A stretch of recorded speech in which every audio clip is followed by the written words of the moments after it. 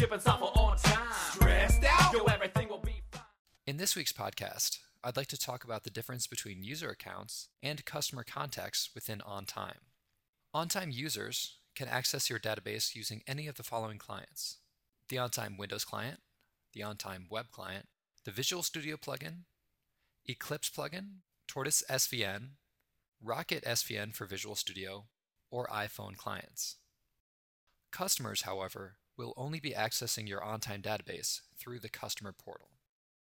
The customer portal is a great way to extend access to your OnTime database to either customers or to other team members who do not need to take advantage of the litany of features included with the full Windows or web clients. This is a question that comes up often when deciding how many licenses to purchase with an account, and we would like to make sure that you're purchasing the appropriate licenses for your company. For your customers, you will want to consider purchasing a full user license as opposed to a customer portal license for them. I will mostly be going over a list of functionality that is available in the OnTime Windows and OnTime Web clients that any of your users may need. One of the main differences between users and customers is that users can move items through a workflow. Customers can edit any fields available in the field template you designate for the project except for this workflow step. And you'll see that here that the workflow step has been grayed out for all items when being viewed in the customer portal. If you would need customers to approve items or reject items, or if they're an integral part of your workflow process, you may want to consider extending them a full user license. Customers also cannot enter or view work logs. These are reserved for users in OnTime because typically users will be the ones working on issues, working to fix bugs, or implement features, and they would be the ones you want to log work completed. Your customers can upload files for attachments, and any attachments sent along with emails to your OnTime accounts will be attached to items. However, only users will have access to the Attachments tab and be able to view or download these attachments.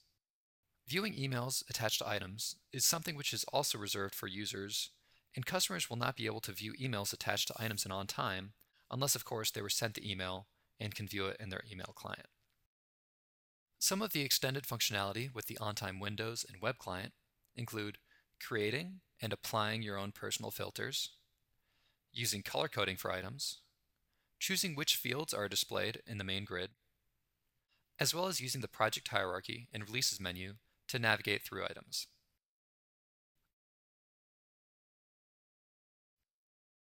Another feature limited to users is the multi-edit feature. So if a customer would like to give feedback, make changes, or approve many items at the same time, you may want to think about extending them a full user license. The last difference between users and customers is the ability to run reports or access the planning board from within OnTime. Customers will only be able to view the items available to them in this grid layout or view or edit pages in your wiki.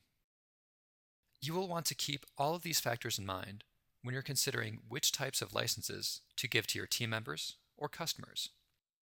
If you do have customers where you feel that they need a higher level of access to your OnTime database, you can always purchase additional user accounts for them and give them the full functionality of the OnTime Windows and Web clients.